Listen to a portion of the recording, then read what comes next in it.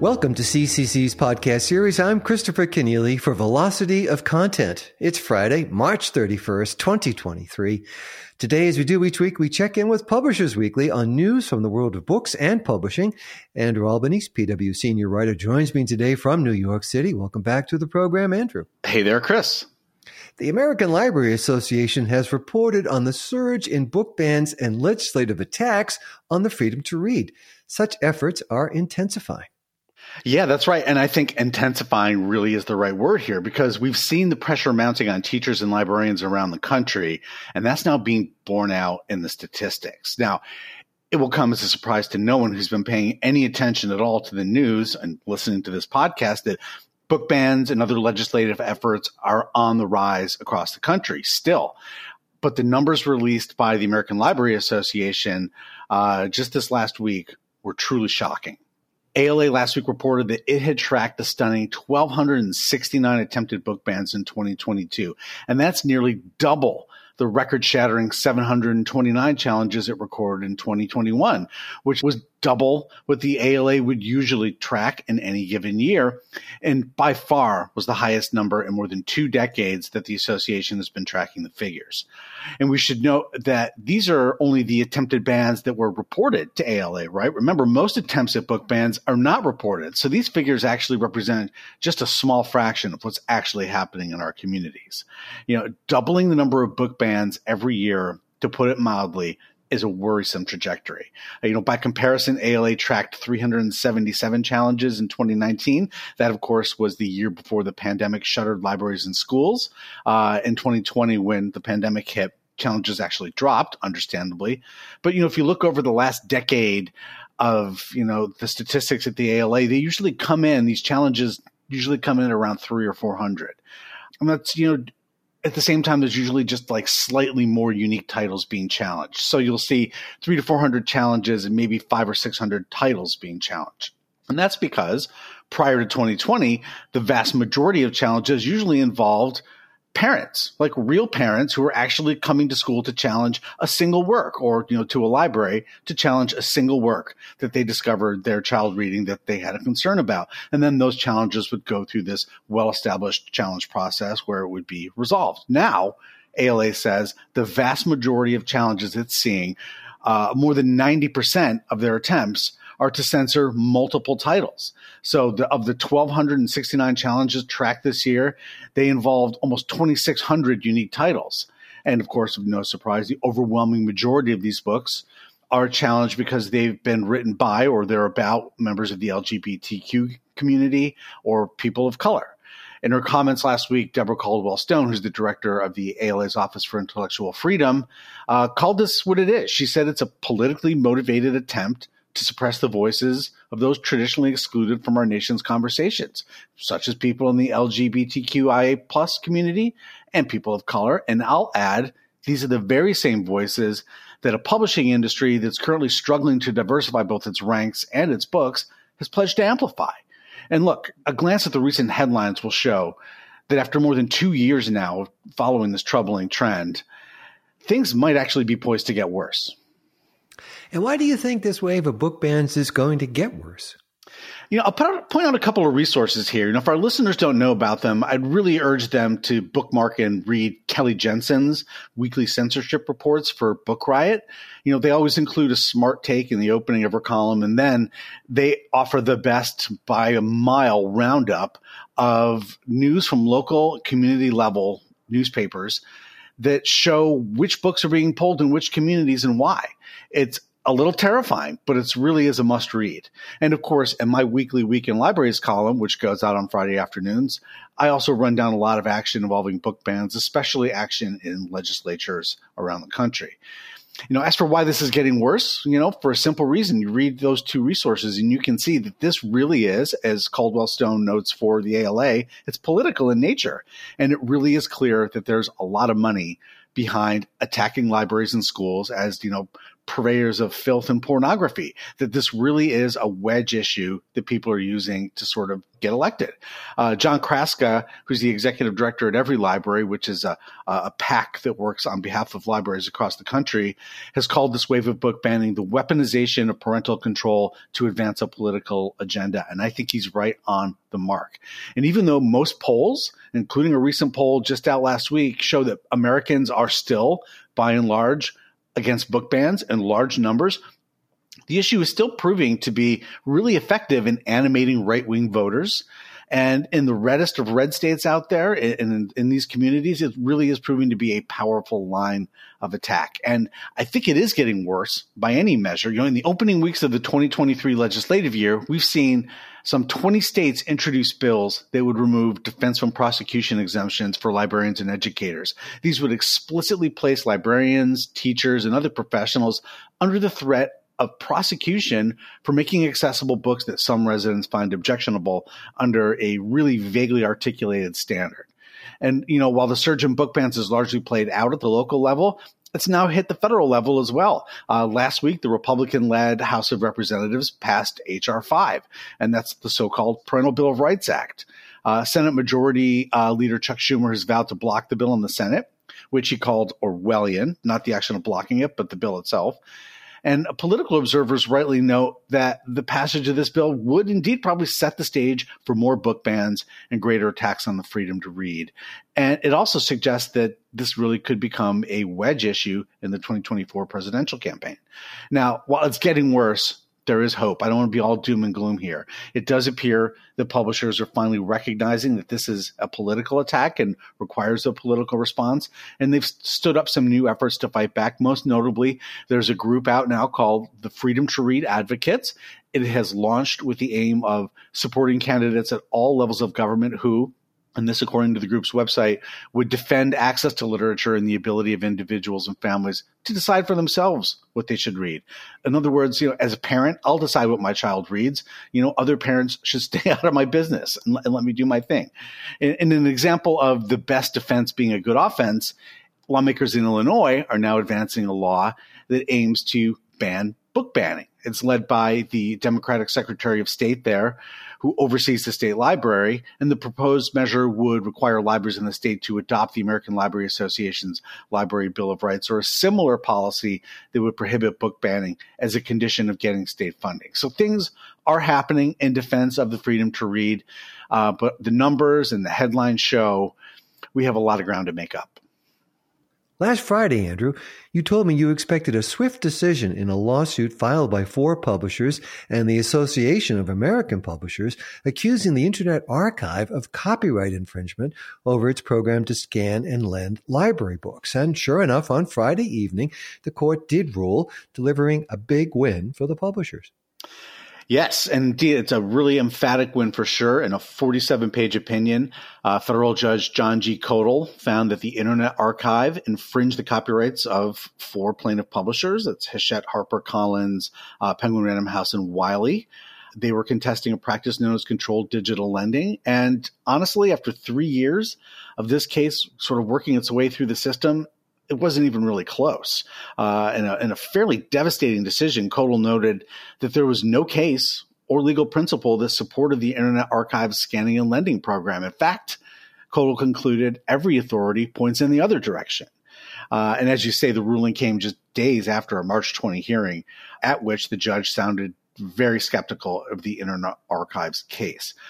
Of course, we'll just back up for a second, remind our listeners that this copyright infringement lawsuit was first filed in 2020, on June 1, 2020, by these 4 publishers and organized by the Association of American Publishers. And while the suit specifically involves 127 works from the plaintiff publishers, that's just a sample of some 33,000 plaintiff publisher works said to be included in the Internet Archive's online library.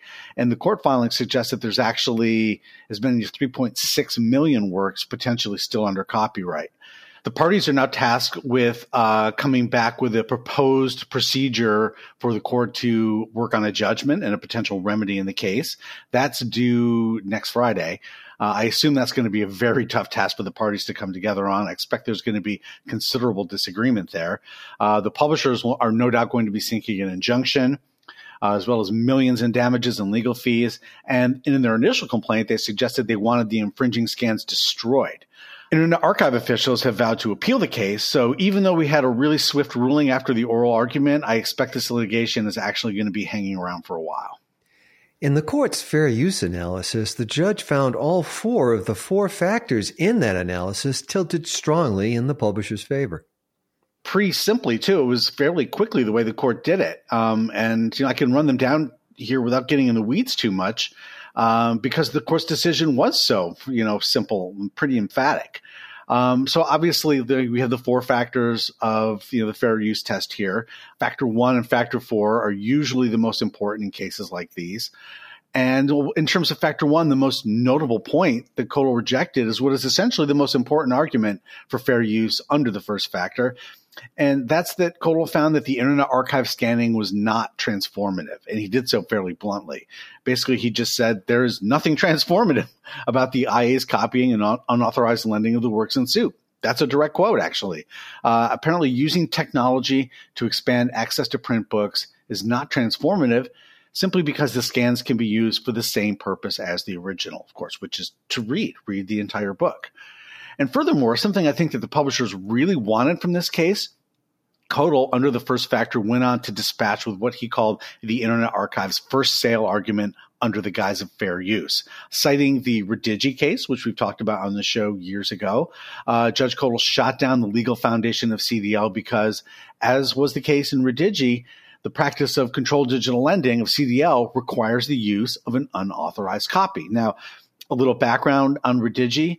That was a service that was launched in 2011 that proposed to remove iTunes tracks from a user's computer so they could be offered for resale. And while the courts acknowledged that the service did actually manage to mimic an analog resale, and that it was designed in good faith to, and I'll quote them here, achieve a goal generally favored by the law of copyright, it was nonetheless infringing because it necessarily required the creation or this unauthorized copy to do its work. And that finding, Kodal stress, also applied to controlled digital lending. Remember, a core tenet of controlled digital lending is this idea that the library would not increase the number of copies in circulation. Nevertheless, because CDL involves making this copy, it's a no-go, the court held. And that's important because the publishers have long been worried about a digital resale market for ebooks. And they got a lot of relief from the Redigi case, and I think that this ruling in this case pretty much buttons up that issue for the publishers.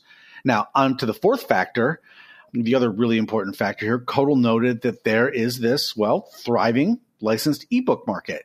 And he dismissed expert testimony suggesting that the publisher's bottom lines are actually unharmed by the Internet Archive's online library. He held basically as a matter of law that the existence of these scans potentially deprive the publishers of revenues to which they are entitled as copyright holders because libraries could be incentivized to offer these, I'll quote him here, bootleg ebooks rather than to pay for authorized ebook licenses.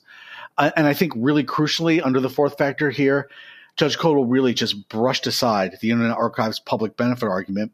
He did so in a single paragraph, holding that the alleged benefits of increased library access just can't outweigh the potential market harm to publishers. And there was one final holding under the fourth factor that's really sort of, drawing some scrutiny now. And that's that Judge Kodal ruled that even though the Internet Archive is a nonprofit and that it doesn't make a profit from scanning and lending these books, the uses are in fact still commercial. And that's because the Internet Archive, under Kodal's reading, benefits in other ways. For example, by getting more people to click on the Internet Archive website, where they might then donate or click on a link to buy a book from an affiliate partner. But even if that holding is nullified on appeal, and I know a lot of legal scholars are questioning that, look, there's still plenty under the fourth factor here that would tip the case to the publishers as the ruling now stands. And what reactions have come to the ruling, Andrew? And any thoughts on what comes next? So in a sliver, I think, of good news for the Internet Archive, Judge Kodal held that their petition to have their statutory damages waived, should they lose the case, which obviously now they stand to lose, that petition is relevant. And they said its lawyers could renew that argument in connection with any final judgment in the case. Now, the Copyright Act does offer some relief where the infringer is a nonprofit educational institution, library, or archive, and where the infringers believed or had reasonable grounds for believing that its use of the works in question was a fair use. So we'll see if the Internet Archive can find a way to reduce its damages award under that pleading. And Codal also acknowledged that the Internet Archive is still free to lend the books in its collection that are in the public domain, and free to use the works that are still covered by copyright in a manner that it's consistent with uses deemed to be fair in other lawsuits, Google Books, he cites, and the Hathi Trust. And that would include things like indexing and snippet view and, most likely full access for the print disabled. And also, I think that line suggests that the publishers are probably not going to prevail should they decide to ask for the infringing scans to be destroyed, because the court has basically acknowledged that there's legal uses for them. I don't know that the publishers are going to ask for that. I think that's a terrible look for the publishing industry, but we will soon see. But with a permanent injunction clearly now in the offing, I think it's fair to say, and observers have pointed out, that the ruling stands as an unequivocal blow to the practice of controlled digital lending, which Internet Archive officials appeared to acknowledge in a statement on Friday afternoon. But then again, there is also the appeal process. And what I'm hearing from lawyers and reading online is that, that is where the action is really going to take place. And that seems right to me. It seems like the Second Circuit Court of Appeals is where we're really going to get a deeper reading of all the facts and the law in this case. Internet Archive officials have vowed to pursue this appeal. Internet Archive founder Bruce Turkel said the ruling is a blow for libraries, authors, and readers. And he said that, it basically reduces libraries to customer service departments for the larger publishers. So he sounds pretty fired up about it, and I understand why. The publishers are, of course, delighted with the decision, and they actually spiked the ball pretty hard in their comments. Maria Palante, who, of course, is the president and CEO of the AAP, said that, she hopes the opinion will prove educational to the defendant and anyone else who finds public laws inconvenient to their own interests. So it stands now as a big win in court for the publishers. But I'll just make one final note or two on how this is all playing out in the court of public opinion. Now, if you scan the headlines and look at the coverage online, you can see that a lot of outlets are emphasizing how this decision is a, quote, loss for libraries, many more than who are calling this a win for authors and publishers. And I think that's because I believe the public understands that whatever the court says about the legal contours of copyright, which can be complicated for people to understand, and whatever it says about fair use, which can be ill-fitting, especially today in the digital environment, that people understand that libraries scanning print books and then seeking to lend them in a controlled fashion actually seems to be a positive thing and not really that much of a threat to publishers. In 2023, with all the digital content out there, no one is reading these, pardon me, Brewster, but no one's reading these crappy scans as substitutes for real ebooks or for print books. At the same time, it's kind of nice to know from a cultural point of view that they're there, that somebody is actually preserving and making available this cultural record. I think people understand that this collection really could be a resource that benefits them. So I would just say with this win comes a note of caution for the publishers. Yes, you have won your case for now. We'll see what the appeals court holds. But you really haven't solved the underlying issue with libraries here. And that's really what we need to happen. Andrew Albanese, Publishers Weekly senior writer, thanks for joining me on the program with your reporting and editorial analysis. My pleasure, as always. That's all for now. Our producer is Jeremy Brisky of Burst Marketing. You can subscribe to this program wherever you go for podcasts, and please do follow us on Twitter and on Facebook. You can also find Velocity of Content on YouTube as part of the CCC channel. I'm Christopher Kenneally. Thanks for listening.